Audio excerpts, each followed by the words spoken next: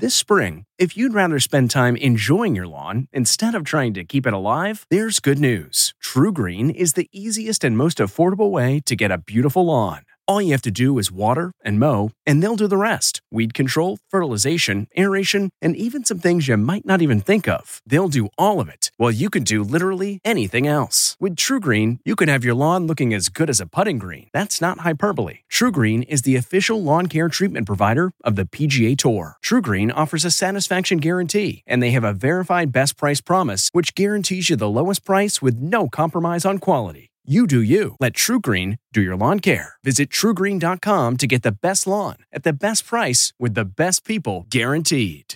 This podcast is supported by FedEx. FedEx offers fast delivery, more visibility, simple returns, and weekend home delivery to 98% of the U.S. population on Saturday and 50% on Sunday. With FedEx, you get picture proof of delivery, ensuring you always know where your package is. Returns are simple with packageless and paperless returns. Plus, FedEx Ground is also faster to more locations than UPS Ground. See the FedEx service guide for delivery information. So, what are you waiting for? See what FedEx can do for your business. Absolutely, positively FedEx. Have you ever covered a carpet stain with a rug?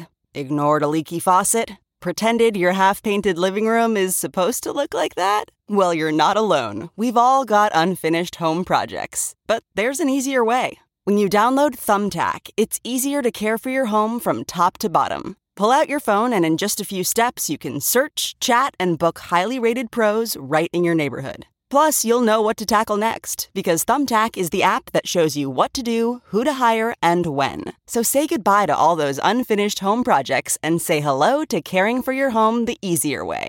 Download Thumbtack and start a project today.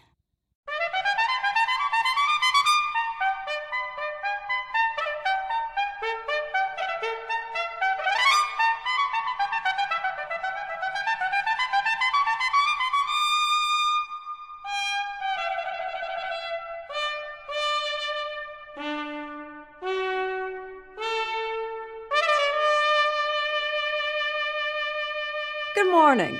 I'm Jane Pauley, and this is Sunday Morning.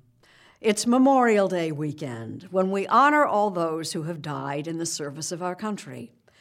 It's also the unofficial start of summer, the season for traveling to interesting places at home and abroad.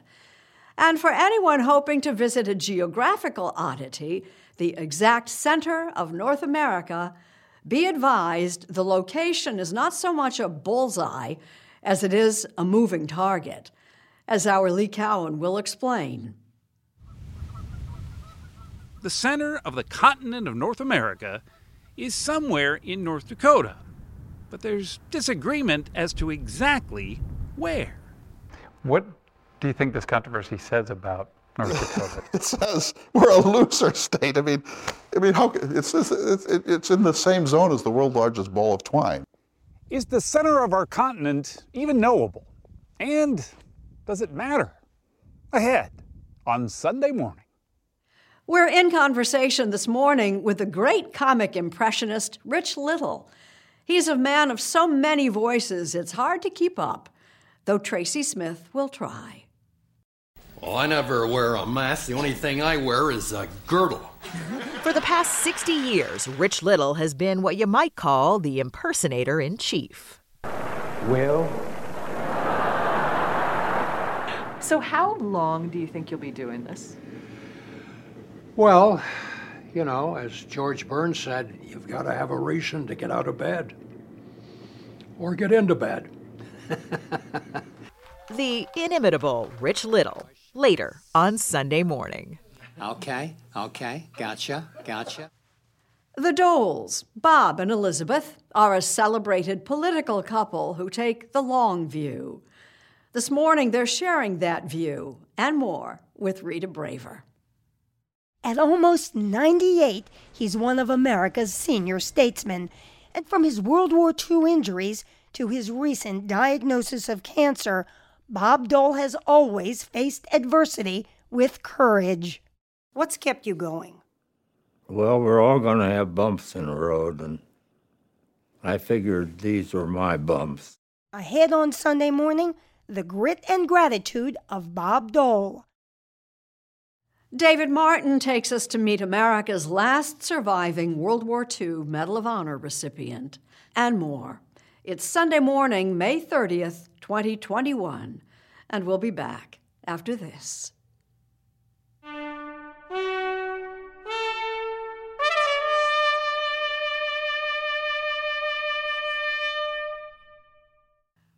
For some of us, visiting geographic oddities is a bucket list must. But we've found one point of interest right smack in the bullseye of a debate that may never be resolved. Lee Cowan takes us there, or tries to. The prairie grass of North Dakota can look like it's waving hello, but even the geese just fly right over. North Dakota is not only one of the least visited states, it's also one of the last on a tourist's bucket list. And yet, poor left-out North Dakota may actually be the center of our world. It's been here, though, since the 30s, right? Yes, it has, 1931. And it's all this local stone monument in Rugby, yeah. North Dakota, population about 2,700, marks the area that some say is the geographical center of our North American continent. It's really fun to say, I'm from North Dakota, and people say, oh, fine. But if you can say, I live at the geographical center of North America, that's pretty cool. That says something. It says something. Kathy Jelsing used to be the director of Rugby's Geographical Center Historical Society. Part of her job was to point wayward tourists to what is now the parking lot of a Mexican restaurant, where they could bask in the magnificent significance that is the middle. I don't know what the center is supposed to feel like. But I think it's in your mind. maybe. It's in your mind. So if you feel centered Yeah. in the center. Right. Yeah. So just how was it determined that this was the continental bullseye?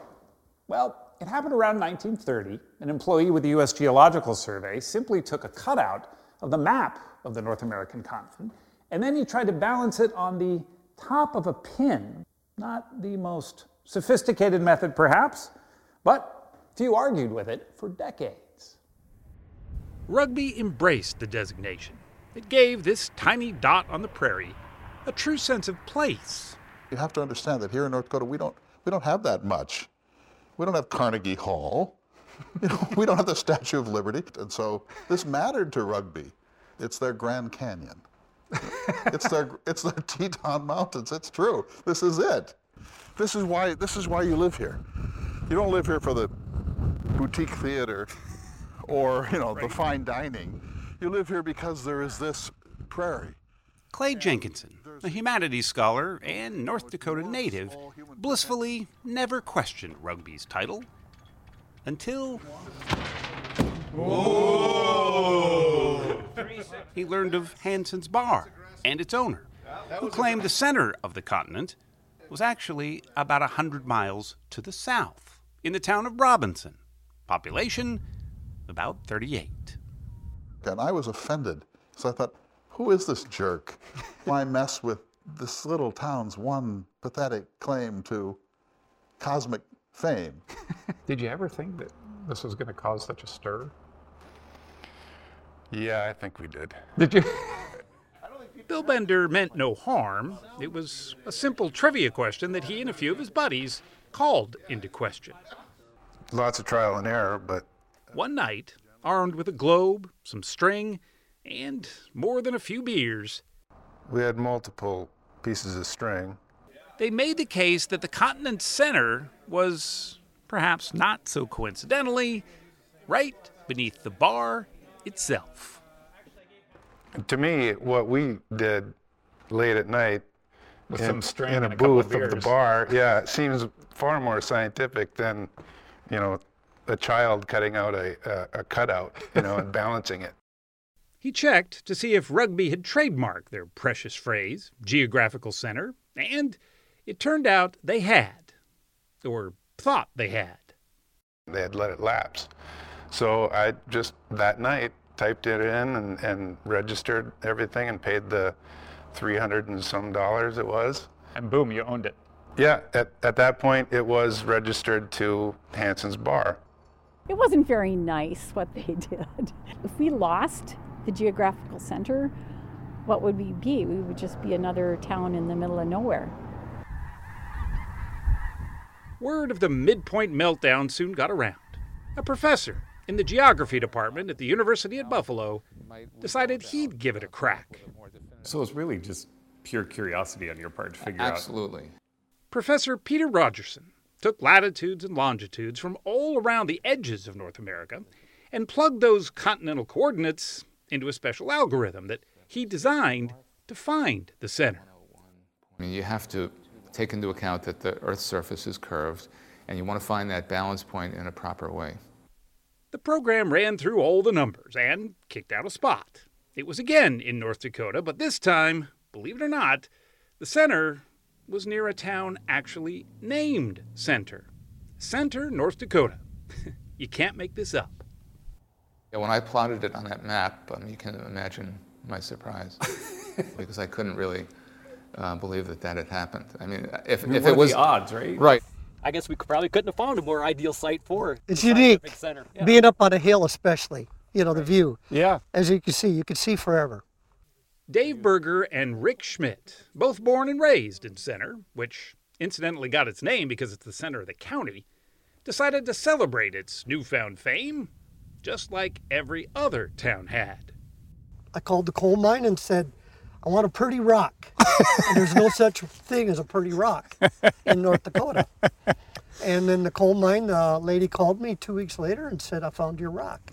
30,000 pounds of permanence.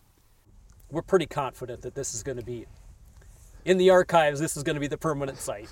Because otherwise someone's going to have to move a really heavy rock. We're not going to do that. As for Hanson's Bar, well, Bill Bender backed down and gave the geographical center trademark back to Rugby. So was it sort of a surrender? Yeah, it's a surrender. It was definitely a surrender.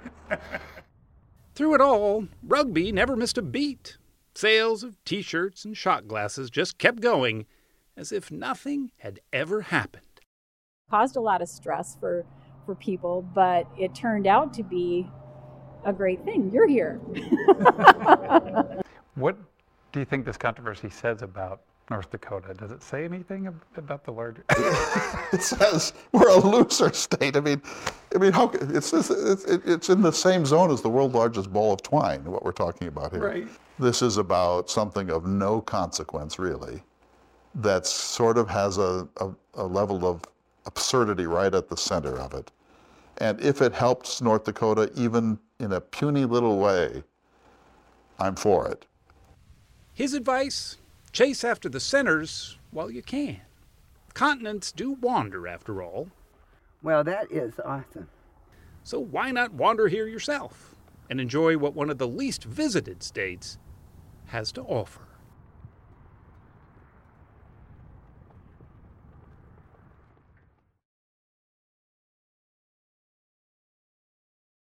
The Doles, former senators Bob and Elizabeth, share a very long personal and political history. And they're not done yet by any means, as Rita Braver discovered in a recent visit. As displayed when paying homage to President George H.W. Bush, former Senator Robert Dole of Kansas has always been known for his fortitude. So it comes as no surprise that he's taking his diagnosis of stage 4 lung cancer in stride. How are you doing? Oh, I'm doing very well. But I have to keep in mind I'm also going to be 98 in July. So I'm getting to be a senior citizen. A citizen with a lifetime of public service behind him. Senator Dole and his wife Elizabeth, herself a former senator and cabinet member, recently talked with us about his storied career. He has these values that I think were forged in that little town in Russell, Kansas by a wonderful, caring, loving family. Dole was a high school athlete who wanted to be a doctor, but World War II intervened. He was a young army captain advancing against German fortifications in Italy. the Germans got him with machine gun fire. They crushed his right shoulder. His spinal cord was injured. And he actually, Rita, he lay on the battlefield for 10 hours. Bob Dole lost the use of his right arm and would spend 3 years recuperating. But what he focuses on is the support from his hometown, symbolized by this cigar box. My friends in Dawson Drug Store in Russell, Kansas, when they heard that I was wounded, they passed the box around and kept it on the counter and asked people to give money. When you decided to marry him, did he ever say to you, look, you're getting somebody who's got some limitations? He never said that to me, but let me share with you what happened when we were visiting my parents in North Carolina. Bob left his bedroom, and he had a towel over his shoulder that had been crushed. He walked up to my mother, and he said, Mrs. Hanford, I think you should see my problem. Mother looked at Bob, and she said, Bob, that is not a problem. It's a badge of honor. What that says about the character of both of those dear people that I love so much. You just fell for him. Oh, yes.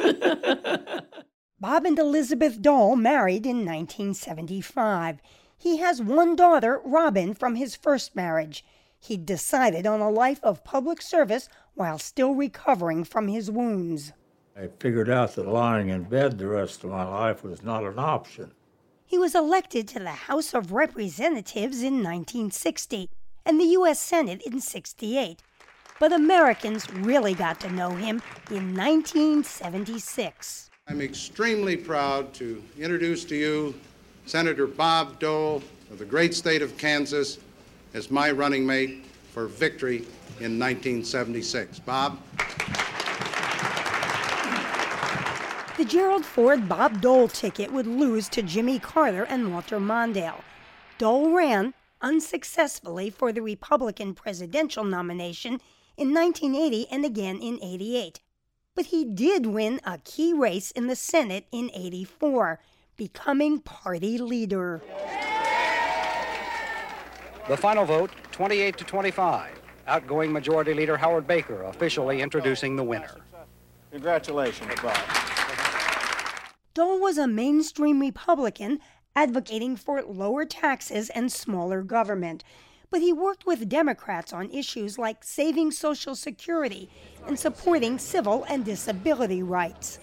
In fact, both Doles always prided themselves on working across the aisle, something that is rare these days.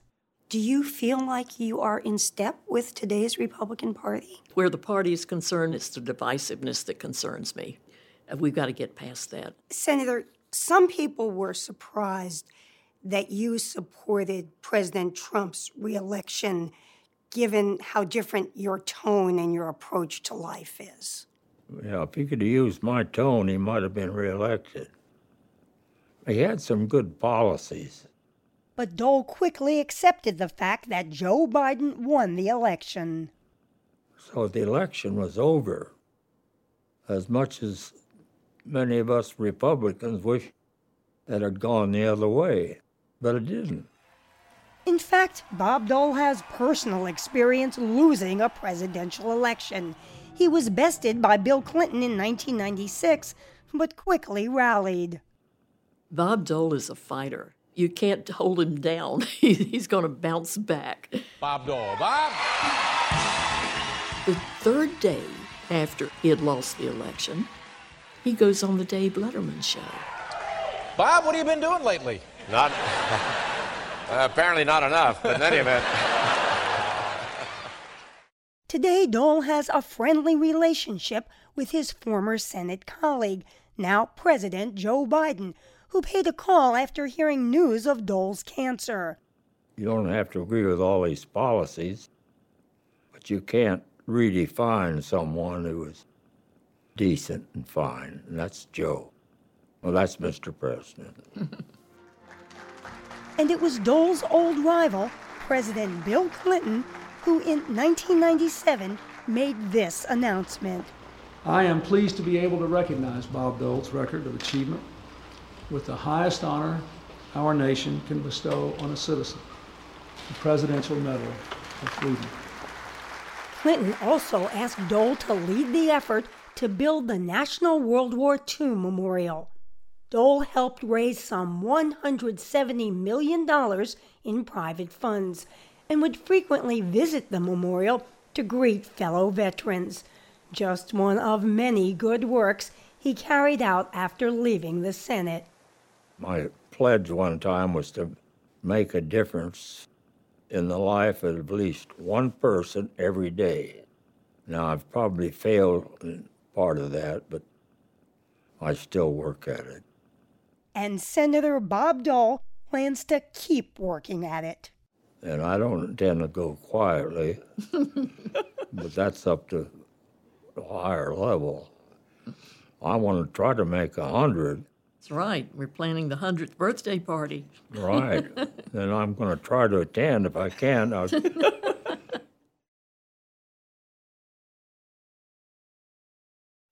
This morning, we honor not just those who died in service to our country. We honor as well a combat survivor. David Martin tells us about the heroes of Iwo Jima and the last man standing. Herschel Woody Williams is literally one of a kind. At the age of 97, he is the last living recipient of the Medal of Honor from World War II. But it's the way he lived all those years since that really sets him apart. I felt that I owed back more than I could ever possibly give. He grew up on a farm in West Virginia during the Great Depression. There were 11 born to my family. Only 5 of us survived to adulthood. The attack on Pearl Harbor united Americans as never before in history.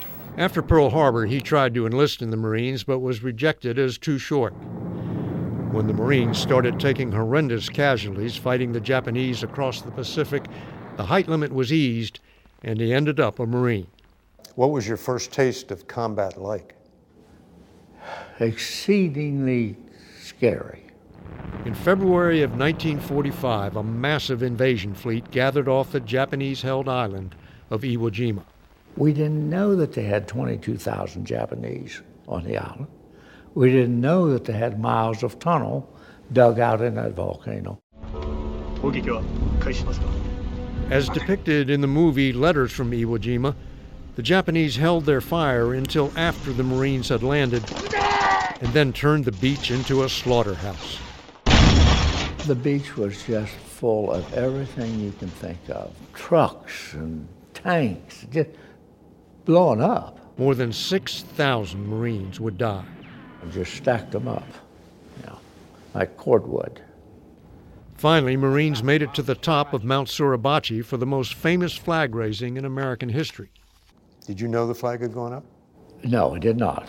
I think I had my head buried in the sand. The flag was up, but the battle for Iwo Jima was far from over. There was no protection. We'd run from shell crater to shell crater if we could find one. And finally we hit this long line of pillboxes, reinforced concrete pillboxes. Japanese machine guns inside the pillboxes cut down the advancing Marines until Williams' commander turned to him. He said, do you think you could do something with the flamethrower? What are you supposed to do with the flamethrower? Put flame in the pillbox so that you would annihilate everybody within that pillbox. With covering fire from 4 riflemen, Williams crawled toward the first pillbox with Japanese bullets ricocheting off his flamethrower. I look up on top of this pillbox and I see a little bit of blue smoke rolling out of the top of it. So I crawled up, got up on top of the pillbox, and here's a pipe that is just about the same size as my flamethrower nozzle. So I just stuck it down and let it go. That was my first pillbox. Williams is credited with taking out 7 pillboxes in the course of 4 hours. That was February 1945. Peace may be restored. When Japan surrendered in September of that year, Williams was on Guam killing time when he suddenly received a summons. You're going to go see the general. And I said, what for? Can't be good news. That's what I thought. I'm scared to death, but I'm following orders, you know. So I walk into the tent, walk up to his desk, and he said, "You're being ordered back to Washington." I'd never heard of the Medal of Honor. I didn't know such a thing existed. The boy from Quiet Dell, West Virginia, found himself at the White House, being presented the Medal of Honor by President Truman. I never even dreamed of being able to see a president of the United States. And I'm standing, shaking hands with him. Now, you talk about a scared moment. I was a wreck, I really was. He got over the nerves, but never the responsibility that comes with the medal, especially when he learned that Corporal Warren Bornholtz and Private First Class Charles Fisher, two of the riflemen who had provided covering fire during those 4 hours of flaming hell, had been killed. Once I learned that, my whole concept of the medal changed. I said, this medal does not belong to me. It belongs to them. So I wear it in their honor, not mine. They sacrificed their lives to make that possible. Williams learned what that sacrifice meant to their families at an early age. Remember the scene from Saving Private Ryan, where the car drives up to tell a mother her son has been killed in combat? Well, Woody Williams delivered those Western Union telegrams before he joined the Marines. When I handed her the envelope, she just collapsed. As an 18-year-old boy, I didn't know what to do. I didn't do anything. I left because I didn't know what to do. You've done a pretty good job of making up for it. Well, it left a lasting impression on my mind. It made me realize what it costs just to have our freedom and be who we are. He worked for the Department of Veterans Affairs for 33 years. Afterwards, he set up the Woody Williams Foundation to support Gold Star families and designed this monument in their honor. We're in all 50 states. Does that require a lot of travel on your part? We try to attend every dedication and every groundbreaking. Before COVID hit, this 90-something would be on the road more than 200 days a year. Why do you drive yourself like that? At your age, everybody would understand if you begged off. This is my way of making sure that our Gold Star family members are not forgotten. This past April, Charles Coolidge, the only other living Medal of Honor recipient from World War II, passed away. Now you're the last man standing. Yes. Does that add to the feeling of responsibility? Yes, it does. It does. Do you ever wonder why you've been given so long to live? Maybe I'm making somebody else's life a little better, a little more meaningful. Woody Williams has led the most meaningful life possible, although he puts it differently. I'm just absolutely the most fortunate person you could lay your eyes on. And one more thing we learned about the last man standing. He's also the coolest 97-year-old in the United States of America.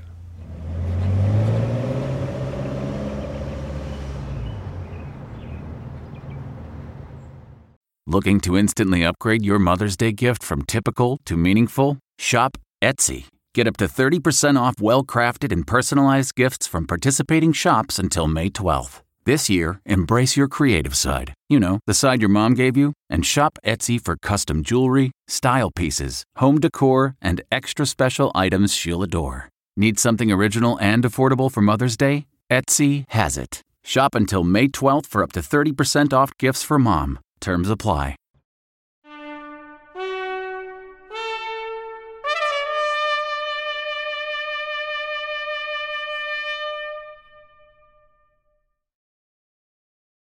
A fanciful form of travel is getting a far more serious look these days.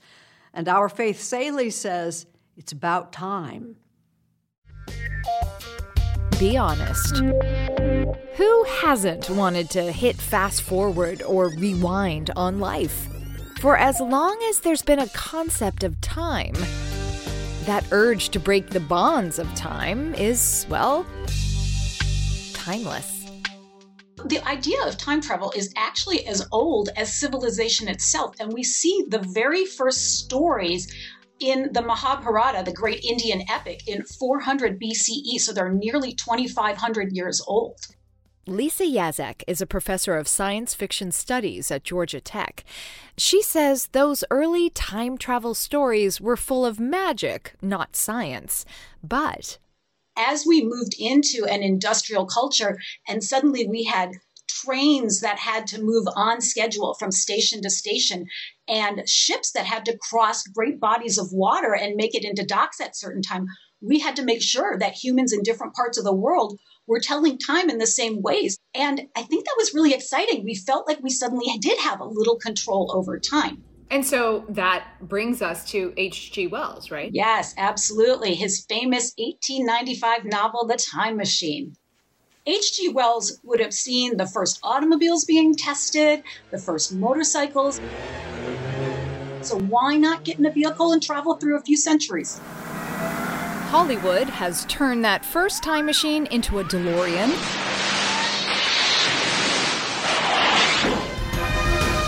a police box, even a hot tub. It must be some kind of hot tub time machine. But when it comes to time travel movies, is there any scientific fact behind all this science fiction? What do they get right? Not a whole lot. Author and physicist Brian Greene. I want to understand time travel completely.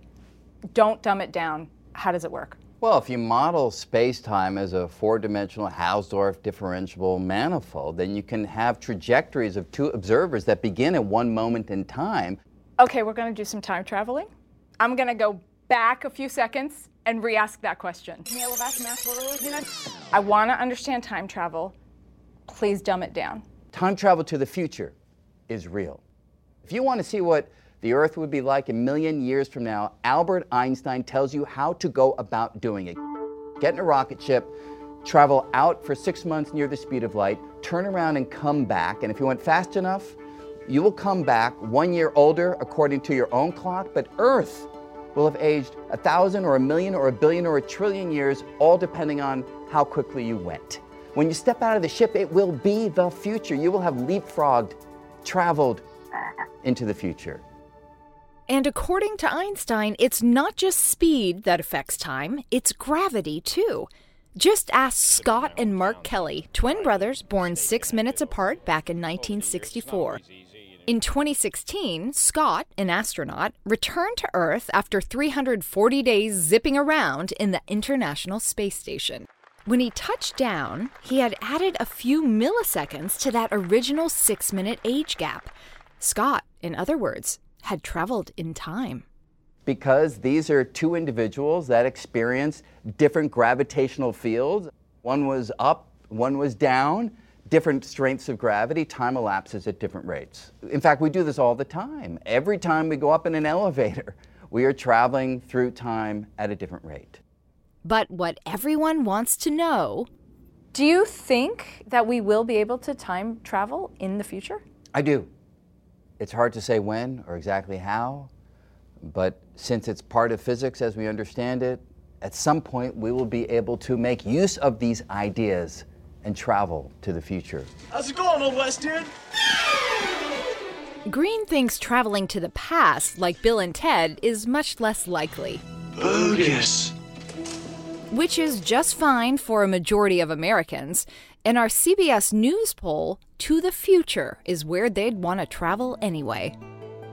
Our fascination with time travel might help us appreciate something else entirely, says science fiction studies professor Lisa Yazek. It's so easy for us to live in our heads and to always be thinking about the past, trapped in memories, or thinking forward to what we'll accomplish, what we'll do in our retirement, that we lose the experience of the here and now and the richness of living in the moment.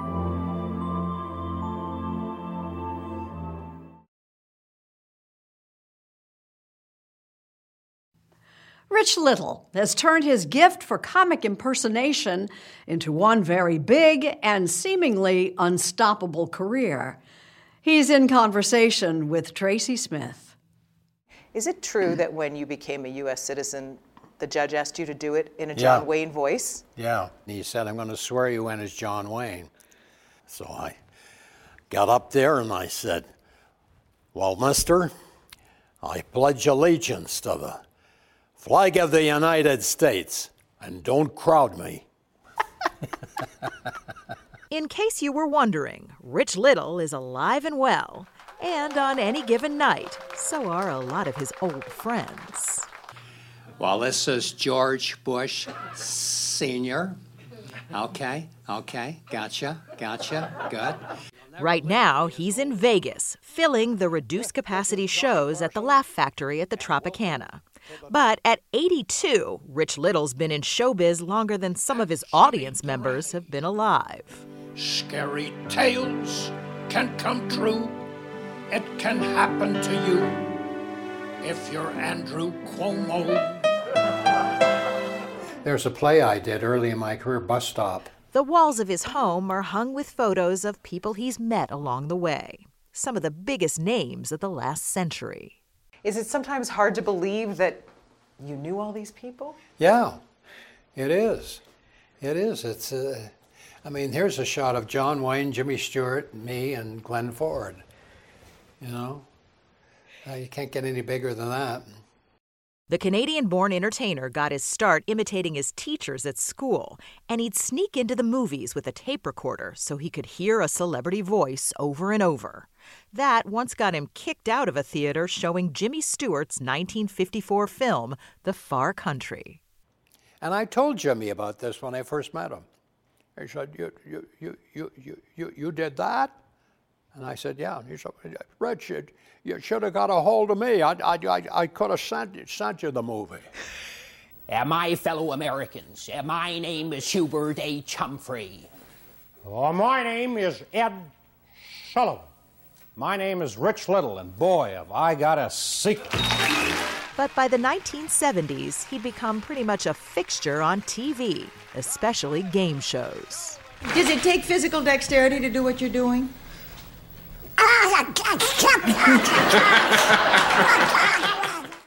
Rich Little's been called Mr. Everybody, but he says he can actually do about 100 voices really well. Can you do voices for everybody on this wall? Well, first of all, there's Katharine Hepburn, you old poop. And then there's Clark Gable. See here, Scarlett. Atlanta's not burning, that's the Braves. They're playing a night game. And Sean Connery of The Hunt for Red October. And Bob Hope right here. And Bing Crosby, ho-ho, the old groaner himself, dear Bingo. W.C. Fields, yes. My fellow Americans. Of course, he's also done just about every president, from Richard Nixon to Gerald Ford, Jimmy Carter, George Bush, and George Bush. And this summer, he'll be in New York appearing in an off-Broadway play as Nixon about what would have happened if he hadn't resigned. Do you have a favorite impersonation? Yeah, I would say Ronald Reagan. Will? Because he was a great friend of mine. We got along great together. I was even up in their quarters in the White House for lunch. In fact, when the Reagans left Washington for good and flew home to California, Rich Little was one of the first to greet them when they landed. In fact, I think my impression of President Reagan is getting better and better, because every time I do you, sir, I get this terrible urge to run off with Nancy. Truth is, his impersonations haven't always been just for laughs. When David Niven shot this movie, he was terminally ill with ALS, and his voice was barely a whisper. So a lot of what moviegoers heard was actually Rich Little. I mean, I'm sure the sergeant is totally up to date on my somewhat checkered career. Right, Sergeant? But maybe his best-known impersonation was Tonight Show legend Johnny Carson. Little was a regular on the show for years and even guest hosted a number of times until the show abruptly stopped calling. What happened with The Tonight Show? Well, I was never quite sure. Either I said something that rubbed somebody the wrong way, or Johnny got tired of me imitating him. I don't know. But suddenly I was a no book on the show, and I tried to find out why, but I never really found out. They did meet again after Carson retired in a chance encounter in a Malibu restaurant. And when he came over to the table, he said, "Richard, are you still impersonating me?" And I said, "Of course." He said, "Really?" I said, "Well, yeah, John. I mean, people love it. It's one of my best impressions." Well, I thought, I'm not on the air anymore. Maybe they've forgotten me. I said, no, they haven't forgotten you at all. My gosh, I'll be doing you for years, which is true because I'm still doing them. The world's greatest crossword puzzle addict died yesterday. And tomorrow, they're going to bury him 8 feet down and 3 feet across. These days, Rich Little is still keeping Johnny's memory and those of dozens of others alive. This is Carol Channing. Hello. And after nearly 60 years, the voices come naturally to him. The hard part, he says, is trying to keep his own voice from fading away. When you get to be as old as I am, it's tougher to get on TV. Now, I'm thrilled to be on this show today because this is probably the first time I've been on network television in 30 years. In 30 years? Mm-hmm. Do you miss it? Yeah, I do. I think what happens is when you get older, people don't really want to book you on a show. Maybe they think you're not funny anymore. I don't know. So this is a big thrill for me. I hope it goes over well. I have no doubt it will. That's all, folks.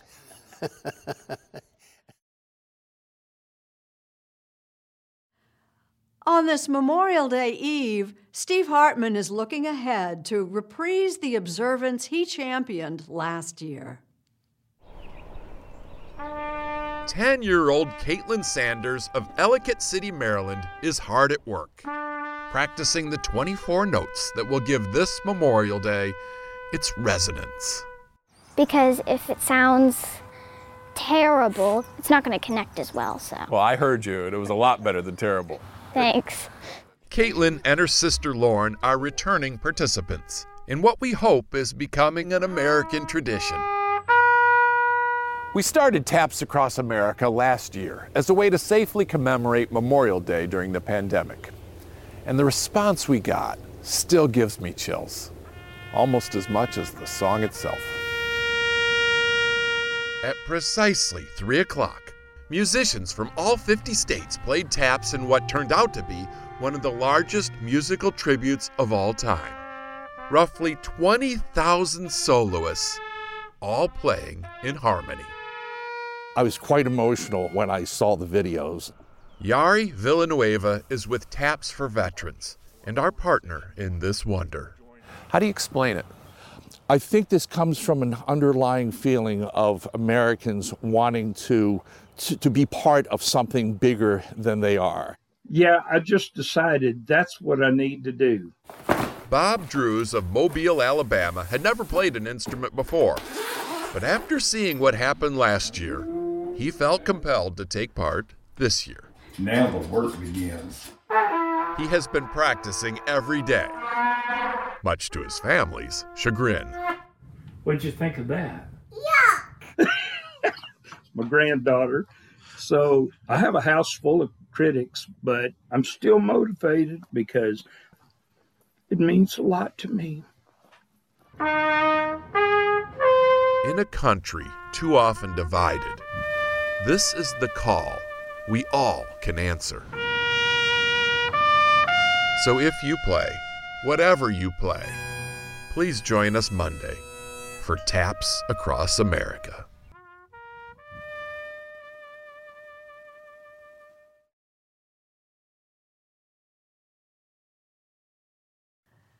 The infamous massacre that took place in Tulsa, Oklahoma 1 century ago holds important lessons for us today as we hear from New York Times columnist Charles Blow. 100 years ago today in Tulsa, Oklahoma, a black teenage shoe shiner named Dick Rowland stepped onto an elevator being operated by a 17-year-old white girl. Wild allegations about what happened on that elevator between the two teens would lead to one of the most notorious massacres in American history. Rowland was arrested the next morning, and the Tulsa Tribune printed an incendiary article claiming that the young man had attempted to assault the girl. A white mob descended on the courthouse, demanding that Rowland be turned over to them. Armed black men showed up to defend Rowland and prevent him from being lynched. Gunfire soon erupted. It would lead to what would become known as the Tulsa Massacre, as white people began to shoot black people on sight. As many as 300 people were killed and 8,000 were left homeless as the once thriving, self-sufficient black community of Greenwood, also known as Black Wall Street, was reduced to ashes. Rather than remember and atone for this atrocity, Tulsa began efforts to erase the incident from history. But it could not be erased from the memory of those who lived it. In 2018, I had the great honor of interviewing Olivia J. Hooker, one of the last known survivors of the Tulsa Massacre. She was a spry 103 years old when I met her. She would die just 2 months later. Hooker was a little girl at the time of the massacre, just 6 years old, and she remembers things as a child would. The terror of hiding with siblings beneath an oak dining table as the legs of white terrorists moved around it. It was the memory of those men destroying, defiling, or stealing all the beautiful things, the things that represented the reality of black refinement or held the possibility of black joy. They took a hatchet to my sister's piano. They poured oil all over my grandmother's bed. They took all the silverware that Mama had just got for Christmas. If anything looked precious, they took it.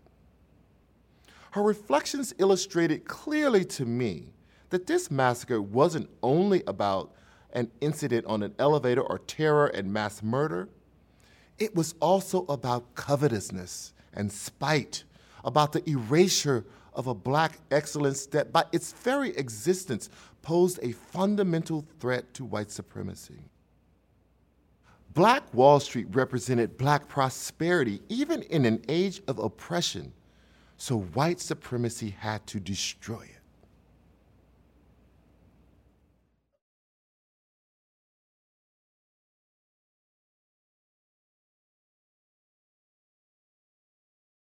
Our broadcast writer, Tom Harris, is retiring this weekend after 43 years at CBS and more than 1,000 Sunday mornings in which he found just the right words to match the memorable pictures in our stories.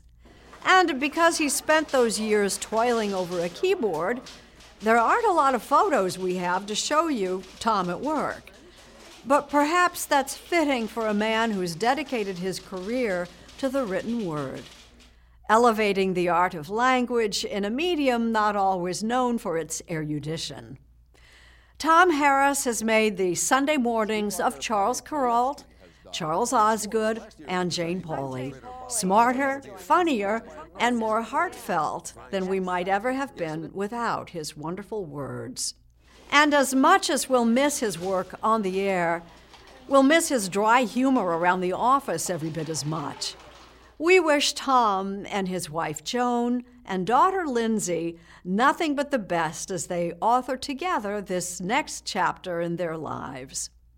Thanks, Tom, for all the years and all those words. Indeed, a toast to you, Tom Harris, for being the best there is. Hear, hear. Thank everyone. Hear, hear. Thank you, Tom. Hear, hear. Thank you for listening. Please join us when our trumpet sounds again next Sunday morning. If you like CBS Sunday Morning with Jane Pauley, you can listen early and ad-free right now by joining Wondery Plus in the Wondery app or on Apple Podcasts. Prime members can listen ad-free on Amazon Music. Before you go, tell us about yourself by filling out a short survey at Wondery.com/survey.